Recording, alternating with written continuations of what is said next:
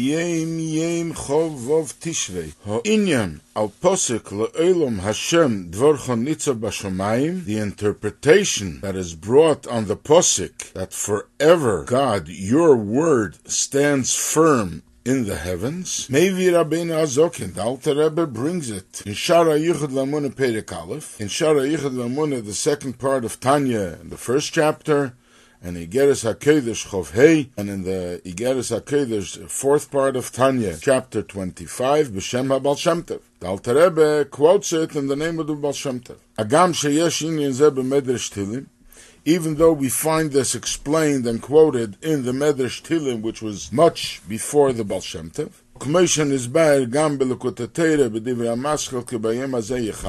As is also explained in Likkutei Torah, which begins with the posuk bayom hazeh yechaper, and there it is quoted in the name of the Midrash Tehillim.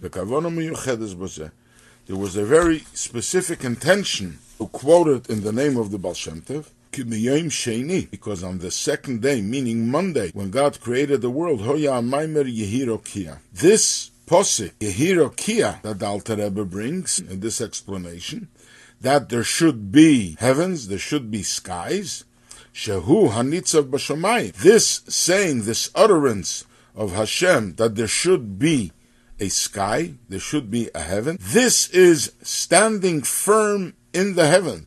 And the reason he quoted it from the Baal Shem Tov, this will be for an everlasting memorial, because on Monday, the day of Elul, the Baal Shem Tov was born. This is an interpretation that the Alter Rebbe brings in Tanya twice, in Shaar HaYichud VehaEmunah and in Iggeres HaKodesh, chapter 25. In it, the Alter Rebbe says, in the name of the Baal Shem Tov, that the word that Hashem said, there should be a sky, there should be a heaven, these words are standing firm within the heavens, and they are enclosed in all the heavens to give them energy and life. And the Baal Shem Tov continues to explain that if these words would not be there, if God would pull back those words, everything would return to naught, as if it never existed. It will be nothingness and nothing more. The question is, it is already mentioned in Midrash Tehillim, why do we quote it in the name of the Baal Shem Tov? So here's some very, you can say, heavenly and very spiritual Sichos of the Likkutei Rebbe. The Likkutei Rebbe introduced Elul in Tov 1940, and he said Elul is a mazel tov because it's the birthday of the Baal Shem Tov, who was born in the year Tov Nun Ches, the year the Nachas was, that was the year they published the Shalom, and also that the Baal Shem Tov, the master of the good name, was born, and he brought good name to the Jewish people.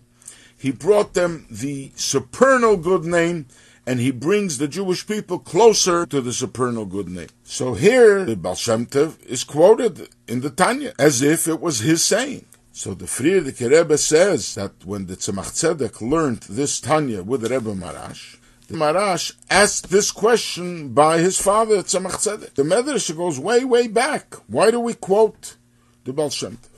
The Tzemach Tzedek did not answer on the spot, but he came back later with the explanation that the Alter Rebbe wanted to set an eternal memorial for the Baal Shem Tov, because this saying was said on Monday.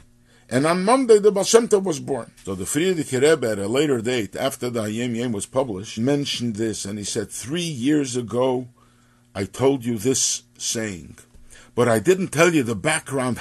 And what is the source of this? Because America was not yet ripe to hear such a statement. America would say that it is different, and we had to break through that America is no different. Now I want to tell you what was the real background. The Tzemach Tzedek, when the Rebbe Marash asked him this question, Tzemach Tzedek said, I never thought of this question. And therefore, when I will meet my grandfather, the Alter Rebbe, I will ask him why. This, of course, was much after the Alter Rebbe already passed away. After a while, Tzemach Tzedek came back and he said that I spoke to my grandfather and I asked him this question, and he explained to me that there's a history of all the Midrashim, and we find, for example, a Midrash Rabbo was written by Rabbi Oishia, and the opening in Midrash Rabbah says, Posach Rabbi Oishia. Rabbi Oishia wanted to have something to remember his name in his writings. The same thing we find by Rashi. Rashi starts, Omar Rabbi Yitzchok, because he wanted to bring an eternal memorial for his father, Rabbi Yitzchok. The same way, my grandfather, the Alter Rebbe, wanted to bring an eternal memorial for the Baal Shem Tov, who was born on Monday. So when we talk about the creation of Monday, we also remember the Baal Shem Tov.